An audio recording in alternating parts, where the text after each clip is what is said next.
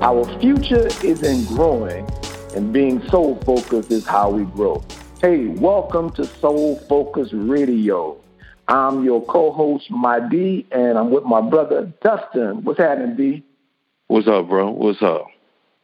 We're gonna jump right into our session, fam. So we got a caller from Tony from Richmond, Virginia, and Tony says that white people want you to think that you're crazy when you talk about racism. Yeah, I mean, you're not crazy.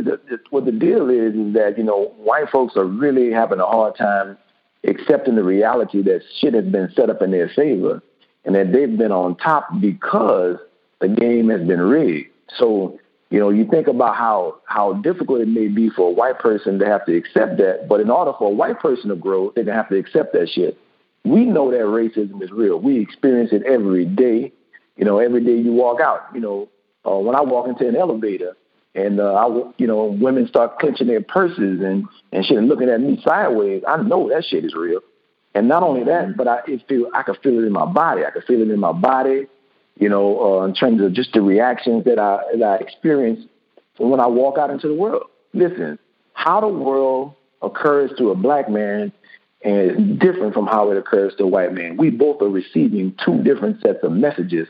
He's receiving messages of saying you're welcome, and the messages I'm receiving is that you're not so welcome. That's why we say we got to work twice as hard, got to be twice as smart.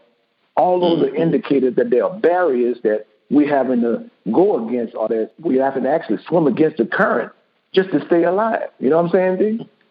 I do. And this world provides so much confusion as to what racism is. I mean, people are throwing the word around on TV, in the mass media, on social media, but most people aren't clear, and it's designed to make you feel like you're crazy, especially in this era. I mean, even though we're getting back into more overt type of acts of racism, but, by and large, everything is kept kind of behind the curtain, if you will. One of the things, Madi, I know we often talk about is how racism is connected to ego. You want to expand on that a little bit? Well, yeah, there's a definite connection. Matter of fact, I'm under the belief that ego is like the root cause of racism. Like racism and whiteness grew out of this idea of us having an ego. And, this ego is geared toward proving that it's greater than or less than someone else, which is at the root of what whiteness or white supremacy is really out to try to prove, that it's better than black. And then us, jumping into the blackness, we oftentimes try to prove that we're better than white, which at the same time, both attribute to or supports more egoism in the world, right? So we really have to start working to get out of our ego. Because as long as we're in our ego, it can continue to feed racism, whiteness, sexism, and all these things that are like based are driven by us trying to prove that we're greater than or less than someone else. When the reality is we're only equal to ourselves. Now we're going to talk about that probably, as we go into this segment, because so many people call in every day and ask us different questions about this stuff. But for Tony, it is important for you to know, man, you are not crazy. None of us are crazy. It's just white people's way of skirting the responsibility that comes with inheriting a house that they received from their ancestors that was built on slavery, built on racism, built on oppression. And the reality is everybody has to give an account for whatever role they played in the development of that, whites and people of color as well. That's right. And I think the thing I would want to say to Tony is you are definitely not crazy. Those people who are denying that racism is real, they're the ones who are really struggling with insanity. Beyond crazy, they're struggling with insanity. Anything else you want to illuminate on this idea, bro? Just want to say to Tony, man, stay focused. Don't believe all that motherfucking hype, because, like I said, it's nothing but a distraction. That shit is real. And we got to really start becoming aware of what racism really is, because the reality is most of us don't know what it really is. We think racism is racial prejudice, or we think, or just the idea of someone else calling someone else a name that's racially based. And we think that's what racism is. But man, racism is bigger than that.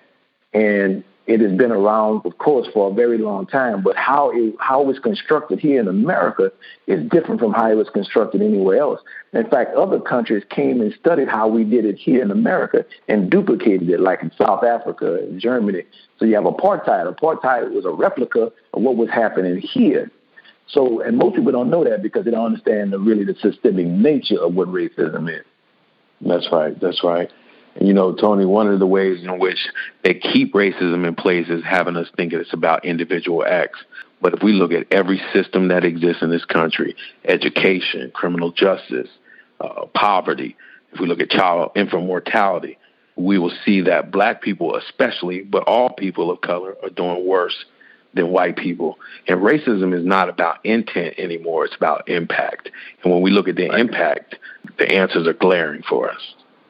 Right. What you said, you just said something real heavy, because what you said was, basically the idea that a lot of people think that racism was designed to oppress people of color. Like that was the straight off reason why it was created. And it wasn't really created to oppress people of color. It was created to advantage white people. Now, the side effect or the fallout from that is the oppression of people of color. But it was designed to favor and give white people advantage, and more specifically, a small percentage of white people the advantage. Because the masses of white people, the masses of poor white people don't benefit from it that much at all. But they buy into this idea that they are better than black because they're not black. They are better because they're white, even though they don't have a pot of piss in or a window to throw it out of their damn self. So they get a psychological about that shit. Yeah, they get to eat the Jim Crow bird. Like Dr. King said, they get to eat the Jim Crow bird, even though they don't have a damn job, even though they're sick, even though they don't have no money in the bank.